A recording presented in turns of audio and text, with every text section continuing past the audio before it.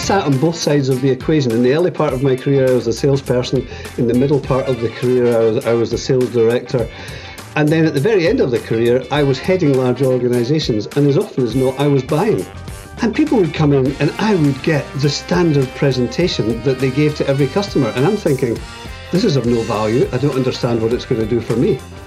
And only occasionally would people have dug down and found out what our top 3 priorities were. And of those 3, which was the most important? And as important, why was it a priority?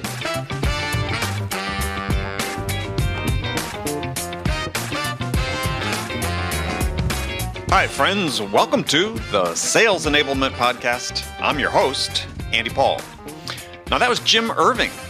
Jim is the CEO of Merit Consulting, which is based in Belfast, Northern Ireland. And he's the author of multiple books, including the one we're going to be talking about today, which is titled The B2B Selling Guidebook. Now, in our conversation, Jim and I talk about what Jim calls service-led selling and why service-led selling is so important in today's business environment. We're also going to explore some of the wide range of really practical sales tactics that Jim has included in his book. These are the results of decades of experience in high-level, complex enterprise sales. We dive into how to sell outside the box, how to make your competition worry about you, not the other way around. Jim shares this great tactic called switch selling. And this is very clever and useful in a competitive sales situation. It's basically how do you give your competitors a big head fake and send them marching off in the wrong direction. Those are just examples of some of the great takeaways we're going to have for you today, so stick around for these and much, much more. But before we get to Jim, I want to remind you to subscribe to this podcast wherever you listen to it. And if you subscribe, we'd certainly appreciate it if you could also leave us a review, give us feedback about how we're doing. Thank you. All right, let's jump into it. Jim, welcome to the show. Thank you for having me. Well, it's my pleasure. This has been in the works for a while, but I'm glad we're able to do this. So you're joining us. You're taking time out of a Friday evening, like I said, when you should be out at the pub having a pint to talk to me. So you're joining us from where? I'm joining you from rural Northern Ireland. I was born in Edinburgh and lived there most of my life, but moved to Northern Ireland 12 years ago. So I'm looking out onto rolling green countryside. Very green, I'm sure. Oh, yeah, and it's green for one reason, and that is because it rains every second day. So people love the green, but it's not quite as lovely when you're living here. Yeah, that's right. Yeah, fun place to go visit, but yes, yeah. Well, yeah, we're on the opposite end of the spectrum here in California, where we're sort of perpetual drought. So yes, we should be sharing our water supplies. So welcome, and we're gonna talk about business-to-business selling. We're talking about your book, The B2B Selling Guide, with one of the world's longest subtitles, Powerful Tips, Techniques, and Tools to Help You Succeed in Business Selling, based on 40 years of real-world experience, testing, and on-the-job research. Yeah, long subtitle. It was like, sorry about that. Very comprehensive. But I enjoyed the book because, it's full of stories about your experiences, which even though, you go back a similar length of time than I do in sales, there's still such relevance to them in terms of what's going on today. So who is the sort of target audience for the book? The target audience is really 2 groups. First of all, you're absolutely right. It's 100% B2B. I've never operated in B2C. So in the B2B world, it's really those who are starting out or looking to get some direction. The reason for that is that so many people that I'm engaging with as I work with startups now have had no training and no exposure at all. They're just trying to sell. And the second group is those who are experienced in sales and who are just wanting to get a little refresher or a little reminder in a very simple format that will help them do their job better. Yeah, I think it's always good for anybody, no matter how long we've been in sales, is whether it's a reminder or just a different perspective about something you thought you knew or did a certain way. It's always useful to keep learning, I think. So I wanted to run through some of the things I really enjoyed in the book. You start off by talking about service-led sales, and I have written about this for a long time myself and firmly believe this, that sales is a service we provide to our buyers. Yes. But yes. Why is it so hard for sellers and increasingly these days sales leaders that are so fixated on metrics and activity metrics and so on? Why is it so hard for them to embrace this mindset? Because this is, in my mind, this is the way you open the door to success in sales. Yeah, and listen, you're absolutely talking my language. One of the great frustrations for me, my career has gone from working inside very large-scale corporates to now helping and supporting startups. And one of the things that really frustrates me is this fixation with numbers, metrics, and measures. The whole idea of service-led selling actually came to me simply out of desperation. I was in that situation where a lot of people are. We were a vendor selling to a very large company. They had an incumbent. The incumbent had people based inside the company. And we thought we were better. We felt we were better. But you know what? There was nothing there that we could see that would make that company change. They asked us to bid. We went through the process. And early on, I just felt we're either going to have to disqualify and step back or do something different. So the concept of service-led selling for me started then. There were 4 of us in this branch, and our competitor, the incumbent, had more people inside that one account than we had. Right. Yeah? So it's like, uphill task, yep. But we've all been there. So I looked at that and said, right, let's just do something. We cleared our one and only whiteboard and wrote on it, every single question will be answered the same day. And we decided that the only way we could excel and be seen to be different was by delivering service. So we carried on as you would normally do on a very, very big acquisition and procurement. And we went for about 4 or 5 months doing all the normal stuff, demonstrations, visits, everything else. But when everything came in, we absolutely stopped the office and worked to make sure we got an answer back. So, long story short, at the end of the period, the announcement was given and the incumbent had lost the account that they had held for a very large number of years. So they were shocked. I was quite surprised. But when we met with them, they said, and this has stuck with me to this day, they said, when everyone sat in that room, every person felt we could trust you more to deliver on this complex project. And that was the payback.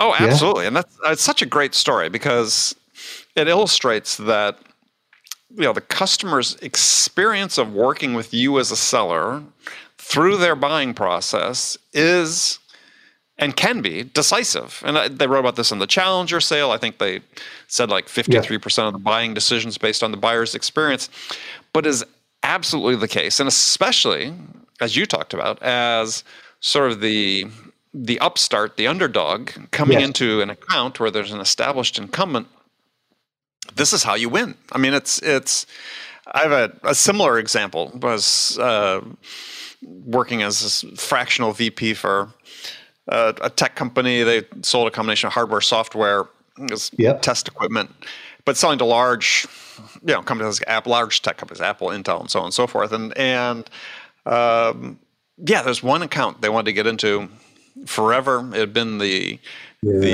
number one account of their biggest competitor. And it was a very similar dynamic where we put a tremendous amount of emphasis on being responsive. You call it service-led.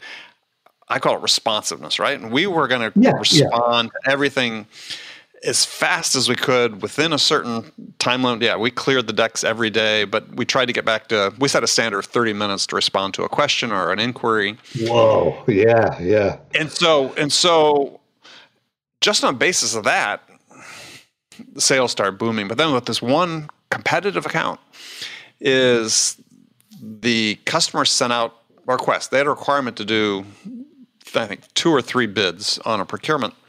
And so even though the incumbent was in there, locked in, they sent one to us. My sales guy called him back almost immediately, within half an hour, but this is probably sooner. Takes the guy through answering all his questions, giving them a demo. It was my inside sales team. And at the end of 45 minutes, the customer says, well, could you send me a demo unit, that we could try to see if our software run on your... Absolutely. It was there the next morning. Yes. We got an order. The sales guy got an order at the third day, right? After they'd sent in a lead. This account we've been trying to get into forever. The incumbent hadn't even responded to the buyer's request to get information for their new bid. Yes. Yep. And do you know what? That at a human level, that just makes such a difference. One of the things that we decided to do was, as part of that process, and so non-sales as so many people see it, was to be absolutely upfront and honest. And so when they sent 5 questions, we would respond, and on number 4, we would say, sorry, we can't do that, but here's our plan to try and help you with that. And of course, I can only imagine, but I'm guessing that incumbent was doing the standard sales game. First of all, it would take 2 to 3 days to get the answers, and they would typically weasel word their way around and try and figure out what they could do on things. And just drip by drip by drip, this process became an example of what it would be like to continue to deal with the incumbent or to move to us. And that taught me an enormous lesson. That was just born out of pure desperation, but it stuck with me, and it's something I use for big transactions or when I'm working with my clients now on the same story as you just told, on that really big one that they're desperate to get. This is the first port of call. It makes such a difference. And it's one of these things where it's just not talked enough about. It was the heart of my first 2 books were about responsiveness, because as a salesperson, you can't control the product. You can't control the price, right? You can't control the features. You can only control what you do. So if you make this commitment to yourself, which I found this out early in my career, is this was something I could do that would make a difference. And oftentimes I was selling in small high-tech startups where I'm reasonably technical, but not an engineer by any stretch of the imagination. Good for a layperson, but I needed to differentiate myself. And this is one thing I could do, is to be hugely responsive to the buyers. That set me apart in their eyes. And every seller can do this. Yes. It's entirely up to you as an individual. You set that standard. Yes. So you can say, oh, the company's let me down again. Oh, this is not good. Oh, that's not good. Who cares? You're the face of the company. You're the appearance and the reality of what it's like to engage with your company. So unless you take that responsibility, all of the bad things are going to surface and you're not going to look good. If you are diligent and work hard and, as you say, are responsive, my goodness, you stand out from the herd.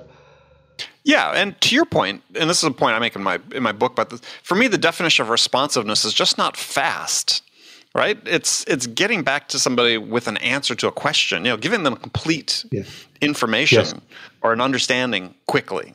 Right? I mean, you can get back to an inquiry, or you can get back to a customer question and offer no value at all, then that's not being responsive, right? The true definition of responsive is you're responding to the question.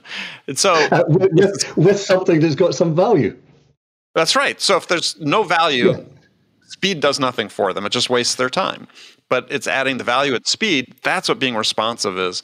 And as you and I have talked about here, because it's something every individual who's listening to the show can control. You don't have control over a lot in your life as a salesperson. That's one thing you'd have absolute control over. That should be your secret weapon. Yes. As you know, I'm passionate about it. You've just reminded me of a quote which is aligned with this, and you'll understand why. IBM launched a giant new mainframe when I was competing with them, and one of the world's biggest industry analysts summarized it in one line, and he said, it just doesn't do what you want, but it does what you don't want faster.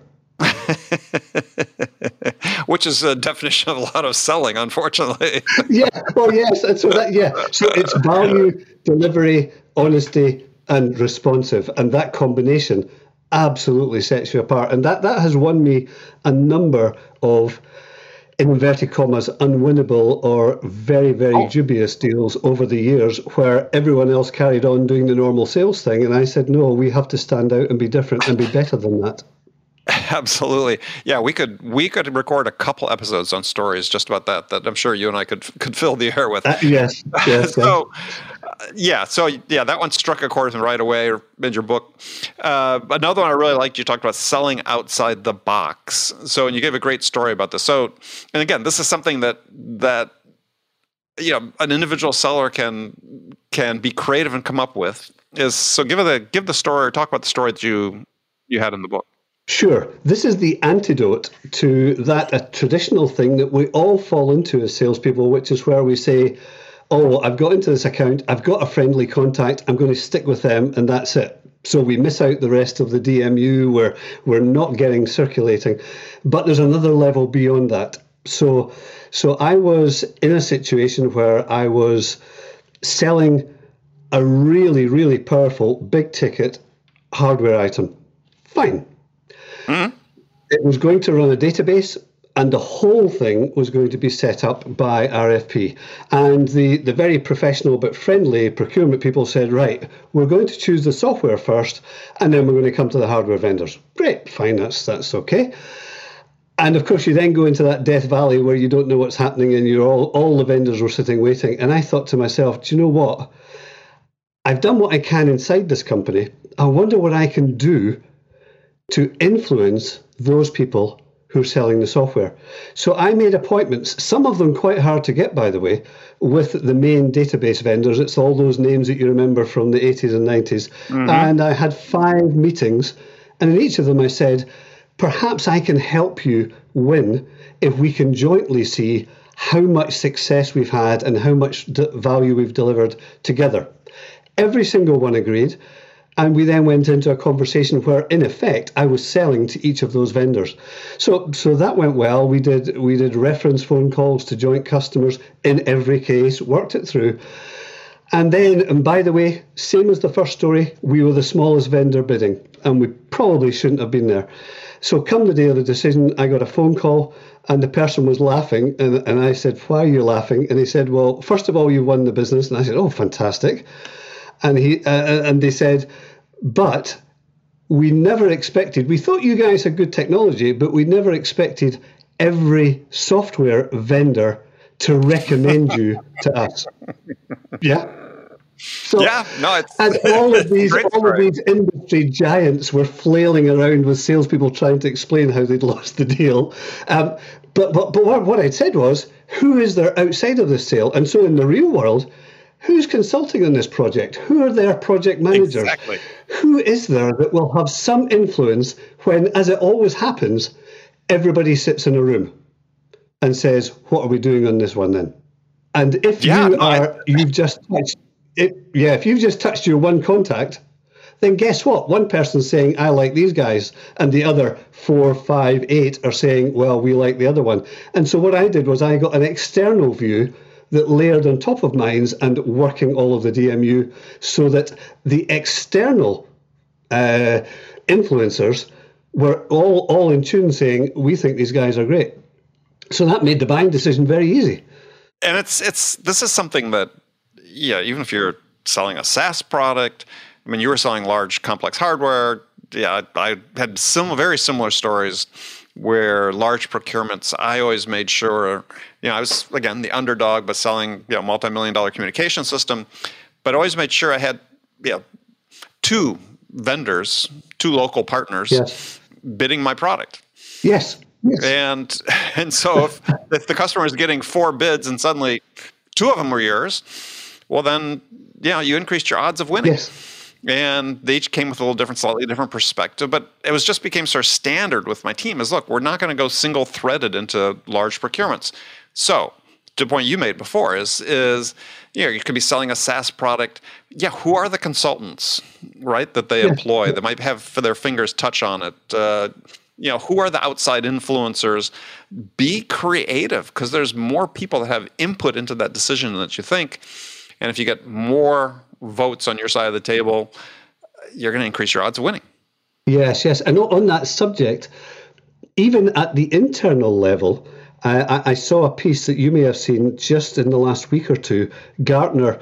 How they calculated this, I don't know, but they said that in the last 2 years for large, corporate purchases that are critical to the buyers, that the average number of people involved in the DMU that decides has gone from whatever the number was, 4.1 to 5.7. So in other words, there are more players coming into play. And therefore, if you're still stuck with your one friendly contact, your risk of losing it is increasing every time. And certainly my personal experience has been that. It used to be you would make a decision and someone would say, you would go for a decision and someone would say, yeah, let's do it. Now there's a process and a group of people and more joining that group. Well, but you talk about this in the book because you wrote about the fact that there are really two power structures at play in a customer, typically, the formal power structure and the actual power structure, and I think this is certainly something that other people have written about. Professor Steve Martin has written about this in a study he did that said, you've got a group of stakeholders, whatever number Gartner has denominated this year, that are involved in it, but they're not all equal within that. Yes, yeah. Right? And so that's sort of the actual power structure, yes. Right? Yeah, we may have 6 stakeholders, but this is not a consensus. There's someone who's, personally more powerful, is going to dominate the conversation, is going to influence, as an internal influencer. You need to know who that person is. You need to be in with that person. Yes, and in my career, I have found it's just a great question to ask as you're starting to engage and you're starting to build the relationships, which in my view is core and often, not focused on enough today. But I would ask a question and say, so I understand everyone who's in the structure, but is there someone that you always turn to in things like this? Now, of course, I've been selling either technology or software, but I'm sure the same applies in every other sector. And typically they'll say, well, yeah, those are the people that are involved in the decision. But of course, we never do it without speaking to Andy. Because Andy, sitting away in the corner of the building, is the person who knows everything about how their systems hang together. Not as a formal contact, nothing else. And you immediately turn the guns and go, right, how can I access Andy? What can I do? How can I help? Well, and along that same line is I think that when you're doing, let's say, discovery in an account, for me, the focal point of discovery is I'm trying to understand what's the most important thing to the buyer, right? To me, there's always one thing that's above all others. Yes. They could have 300 line items in their compliance matrix, but out of that, there's going to be one thing. Is when you identify that one thing, then the next question is just what you said, is to identify the person in the corner. Who is this most important to? Yes. And that's a question that doesn't get asked enough because it's like, okay, well, this is really interesting. Yeah, but who is this most important to within this organization? And you may find out, they're saying it's Jim sitting in the corner. He's the one. Then you need to make sure that you're spending time with Jim. Yeah. And you know what? I look, and I don't know how you feel, Andy, but sometimes as I'm working with organizations, they say, oh, we've got 100% written out scripts for calling out. And you read it, and first of all, my heart sinks when people talk about having full scripts. But then there is no relationship. It's about a product pitch. And my brain just screams, no, you have to find out what their problem is. You have to know why they would engage with you. You have to be able to quantify the value that you would deliver to them. And if you don't do that, it doesn't matter how great your script is, it's never going to go anywhere. I agree 100%. I'm just laughing because you're one of the few people that also I talk to. And I talk to a lot of people on the show that talk about the importance of quantifying the value you're going to provide. It's. I believe that until the buyer, the customer, has broken down into, I'll say dollars, just to be since I'm here, is the value they're going to receive from using your system. You can't say they're qualified.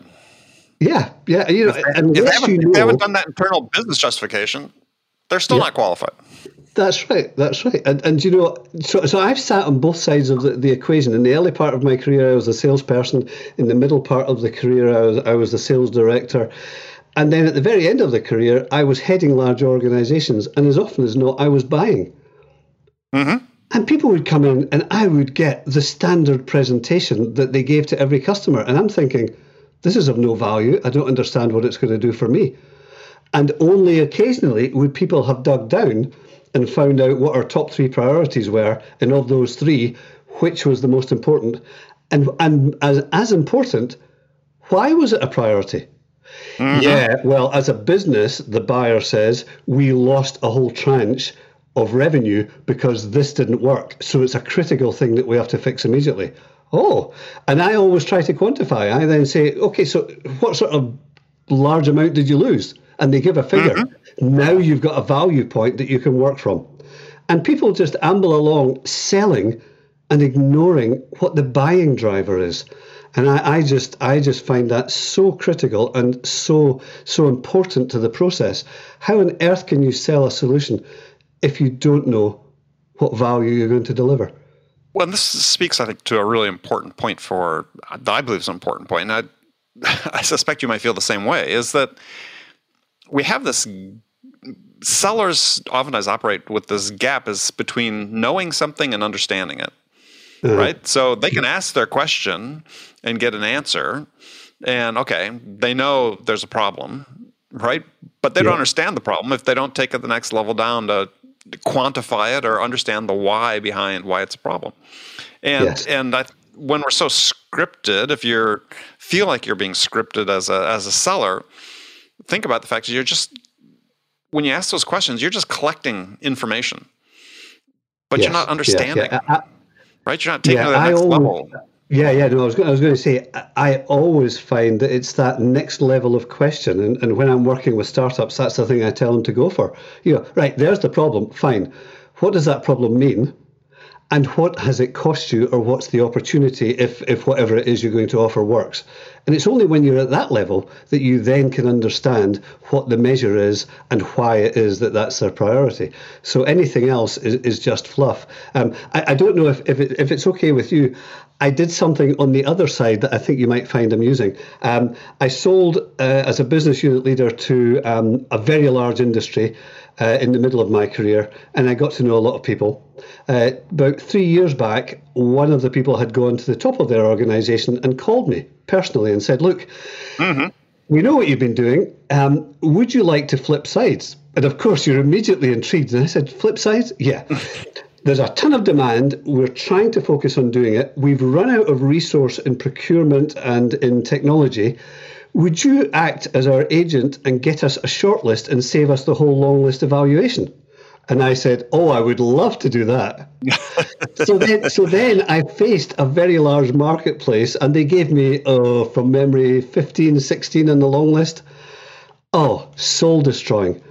The websites, this was technology, and that may not apply to every marketplace, but the websites fell into 2 categories. This was the first thing I did, of course, as you would, look at the websites to see what the companies are saying about their solutions. It was either, we've got the best people, and our solution is really fantastic and it will deliver you lots of value, never specified. Or for those organizations that had come up the pure technology path, it was, we're delighted to announce that version 4.1.7 is now released. And you get to website number 5 and you're going, oh, please just kill me. So I clicked on to the 6th or 7th and it said, is this your problem? And I said, oh, yes, click here. And when I clicked, it came up, and this is a worldwide customer name. It just came up and said, we saved X, £16 million in costs in this area last year. Instantly, I'm thinking, I want to know more. What did they do? Mm-hmm. How did they do it? And I was drawn in. Guess which was the first company that I contacted? But did they respond to your request for information? Do you know what? They were middle of the bunch after that. So again, the lesson, follow it through all the way. Yes, but my goodness, as a buyer, suddenly there was something there. Right, there's something in this space for a known company that's promising value. I want to talk to you. Yeah, I mean, if you're getting a lot of no decisions out of your most qualified opportunities, right? You get to the end of the road and they say, we're just not going to make a decision right now. They never got to that point of quantifying the value. And that's why this Yes. becomes such a critical step in your qualification process, because if you get to the point and the buyer, you think you're at the decision point and the buyer has not shared with you how they've quantified the value of what they're going to get from your system, your solution, they're not going to make a decision. And you're going to get a no decision. And it happens all the time. I mean, it's very predictable. So think about it from a seller's standpoint, is if you're missing this one thing. Yes. Yeah, no, that point of defining the value, and particularly towards the end, the proposals that I work on with my clients, you get the standard ones, which are really just a statement of work or a quotation. And you sit in it and say, okay, where's your understanding of the problem? Where's your analysis of what needs done? Where's the agreement? All of those factors that come in. But then you need to be able to say, as you said when we had the roundtable meeting, the value of getting this right is £10 million. Therefore, this investment hardly scratches the surface of that cost. But versus going into procurement and them saying, oh, it's 50K, oh, that's too much. There's other people selling this sort of thing for 30K, and you're nowhere. You've got no leg to stand on. It's only when you've got that knowledge that you can push back and say, well, that sounds like a fair equation. Or that doesn't, you're going to make so much money off this, that 20K pound difference doesn't make a difference over 10 years, right? Yeah. So, Well, another, some good stuff about competition in the book that I really enjoyed. One's some valuable competitive tactics. One you call switch selling. Now, this is not bait and switch like we talk about here in the U.S., but it's something more clever. It's like a head fake, and it caught my eye because I've done something similar, but I like the story. So tell people what you mean by switch selling. Yes, sure. So this only works if you're selling a range of products, and it only works if your competitor is selling a range of products or solutions or services. This works very well in the consulting world. So you go into an engagement, as I did, again, the smaller vendor against a large vendor for a very, very large scale deal. And we found out pretty quickly that we had a thought and then a belief that someone in the buying group was very friendly with the vendor and was passing them information just because of how the customer was reacting to things that we put in. So this was quite a long-term process. We worked and worked and worked, but then what we did was we established... Happens all the time, by the way. Yeah, oh yeah, doesn't it just, yeah. And we established that the right solution, This was very high-end technology, was the second largest piece of technology that we could deliver. So we said, here's the right fit, here's what it does, here's how it compares, here's how we're going to compete. And so we hit the customer with all of that, and we did it methodically. We took the customer on reference sites visits, as they did with the other vendor, and we worked the whole campaign. We then intimated what we thought the pricing would be, in the knowledge that that would probably somehow slip to the other vendor. And then on the day of the management committee to decide, when they were going to decide, I walked in with a letter, and the letter simply said that our proposal as we've given it to you stands. However, it's the largest of our range that we're giving, not the second largest. Our competitor had spent the whole time working against the second largest and dealing against the second largest. And when that was brought out in the meeting, they were massively out of sync and lost the business. Very, very large scale transaction. And by the way, about a 20-year relationship between the other vendor and the customer. So that was just, it's a sort of head game thing. And by the way, you can't do that twice in a year. You simply... Not with the same customer. not anywhere in the same marketplace. But where you have those suspicions, and by the way, think about it. If you're a consulting business and you've got 6 offerings, work all the time saying you're giving 5. And then on the last day say, actually, it's 6. And so the competitor has no chance to respond.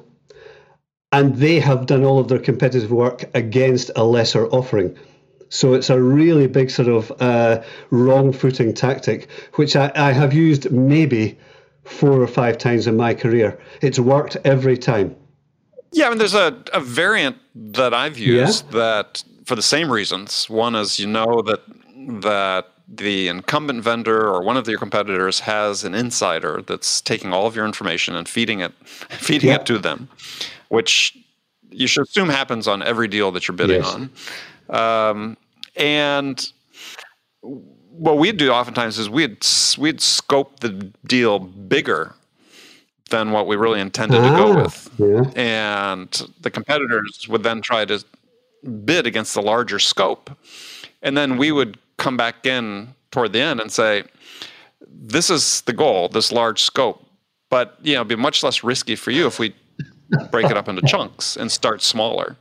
And we'll start with the smaller implementation, then we'll prove it out, we'll make sure it fully integrates with your existing systems and processes, and then we'll expand to other locations or to the ultimate size. And that's another way to do it. Because I could see how the competitor would be totally sucked into that. And then because they all think they're going to get this huge suddenly deal. They're sitting out on a price that looks untoward. Yeah. Oh, that's great, Andy. Yeah. Maybe we could combine those two at some time. Yeah. Yeah, they might be able to, but it requires some creativity, right? Because especially if you're a smaller company, as oftentimes I was selling as the underdog, selling against big companies, I knew that their sellers had much bigger quotas than sometimes even the revenue of our entire company at that point, right?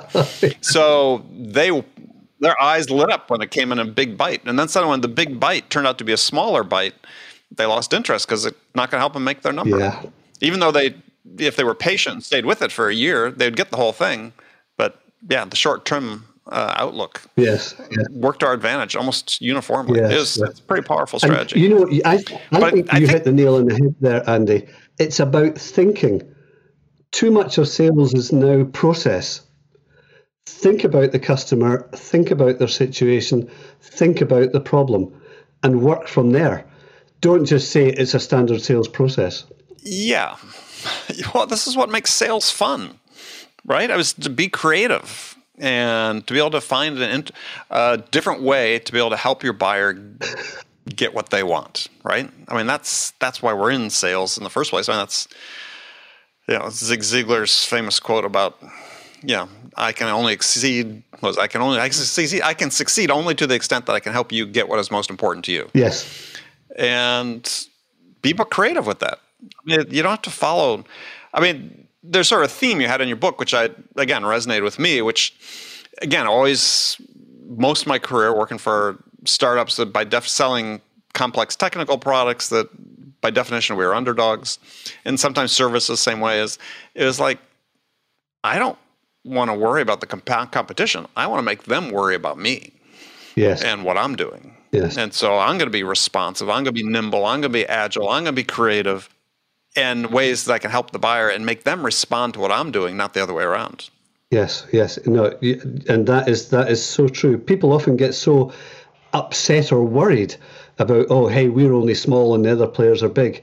Look at the advantages you've got and look at the trouble you can cause for that big company. Now, you're not in business to cause trouble for another vendor, but my goodness, if you can disrupt what they're trying to do because you're so nimble and so capable, that's an enormous benefit. And you can't really do that inside a very large corporate. Yeah, I mean, seemingly, right? I mean, there's some organizations I think are relatively good at that, but you referenced IBM earlier. I remember, I don't know, 6-7 years ago, the CEO of IBM sending out this video to the entire workforce saying, we're being hammered by our competitors and our customers because we're not being responsive enough, we're not being creative enough. We need to change that. Yes. And you get big organizations sort of get stuck in what they're doing. And if you can be more nimble, more agile, be more creative, offer multiple approaches to a solution that maybe your competitors only offer one. This is what we do for companies like you. It's like, well, hey, here's 2 choices we can offer you. Yes. Play that. that's to your advantage. Absolutely. You don't have to play by somebody else's rules. Going back to that story about going to the software vendors and selling to them to the point that they all wanted to recommend you. That was a random thing that I decided to do at the time, but my goodness, it's in my playbook now. Well, and it's what makes sales fun. I mean, for me, I look back, I've been doing this a long time, and I suspect you might have similar feelings to me. It's like, it's been a great career. I've made a lot of money, but I wasn't doing it for that. It was, I tell people, I got into sales when I graduated from university. I had no discernible job skills at all. But what I did have is I had, insatiable curiosity and a competitive streak a mile wide. And it's like, there you sales, go. Perfect combination, right? That's all. But it's what sustained me over decades. Why I do this podcast. I have nearly 1,000 episodes because I'm curious to keep learning about this business, this profession we're in, and I've talked to all these hundreds and hundreds of really smart people about this. And boy, do I take my hat off to you. Yeah. And so it's if you have that curiosity. Yeah. And do you know what? That feeling when you are the smaller vendor and you just wrong-footed the larger vendor and you've brought in that big deal, that I think is the best feeling in business, full stop. Oh, yeah. Yeah. When you've got the right thing for your customer and you know it's going to be good for them, and you know the big vendor or the incumbent or whatever has lost, that's such a nice feeling. Well, and plus that the salesperson on that account for the big vendor has probably already spent a good chunk of the commission check they thought they were going to get off that deal. The pleasure is even greater at that point.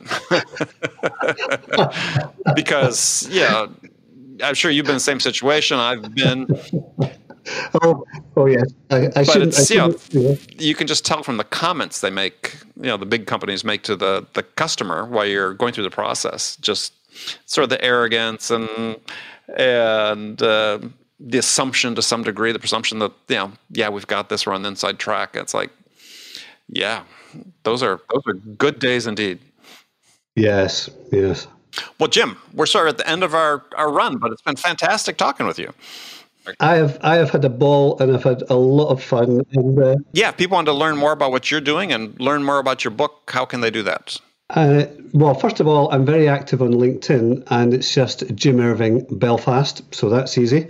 And then, quite simply, either go to any of the online bookshops or to my website, which is all the W's, B2B Selling Guidebook.com. And that gives information on the first book and on the second, which addresses what I think is the biggest problem, which is the leadership element and the coaching element and the supporting element for management in sales, and particularly in smaller organizations. So everything is there on the website. All right. Well, what we'll do is we'll make a plan to have you come back. We'll talk about the other book, the B2B Sales Leaders Guidebook, and pick up the conversation then. Okay. I thank you so much for having me on, Andy. It's been really enjoyable. And as I read, and I mean, I've listened to the podcast for a long time, but as I actually looked at your background, I was smiling because you started selling shoes, I started selling door to door, and it looks like the paths were pretty similar over the years in our own universes. Very definitely kindred spirits. So, Jim, thank you for coming. Have a great weekend, and we'll look forward to having you back on the show before too long. Okay, thank you very much. Take care. Okay, friends, that's it for this episode. First of all, I want to thank you for taking the time to listen. As always, I am so grateful for your support of this show. And I want to thank my guest, Jim Irving, for sharing his insights with us today. If you enjoyed this episode, please subscribe to this podcast, Sales Enablement with Andy Paul, on iTunes, Spotify, or wherever you listen to podcasts. And you can do all that on your phone in less than a minute as soon as this episode is over. So thank you for your help. And again, thank you so much for investing your time with me today. Until next time, I'm your host, Andy Paul. Good selling, everyone.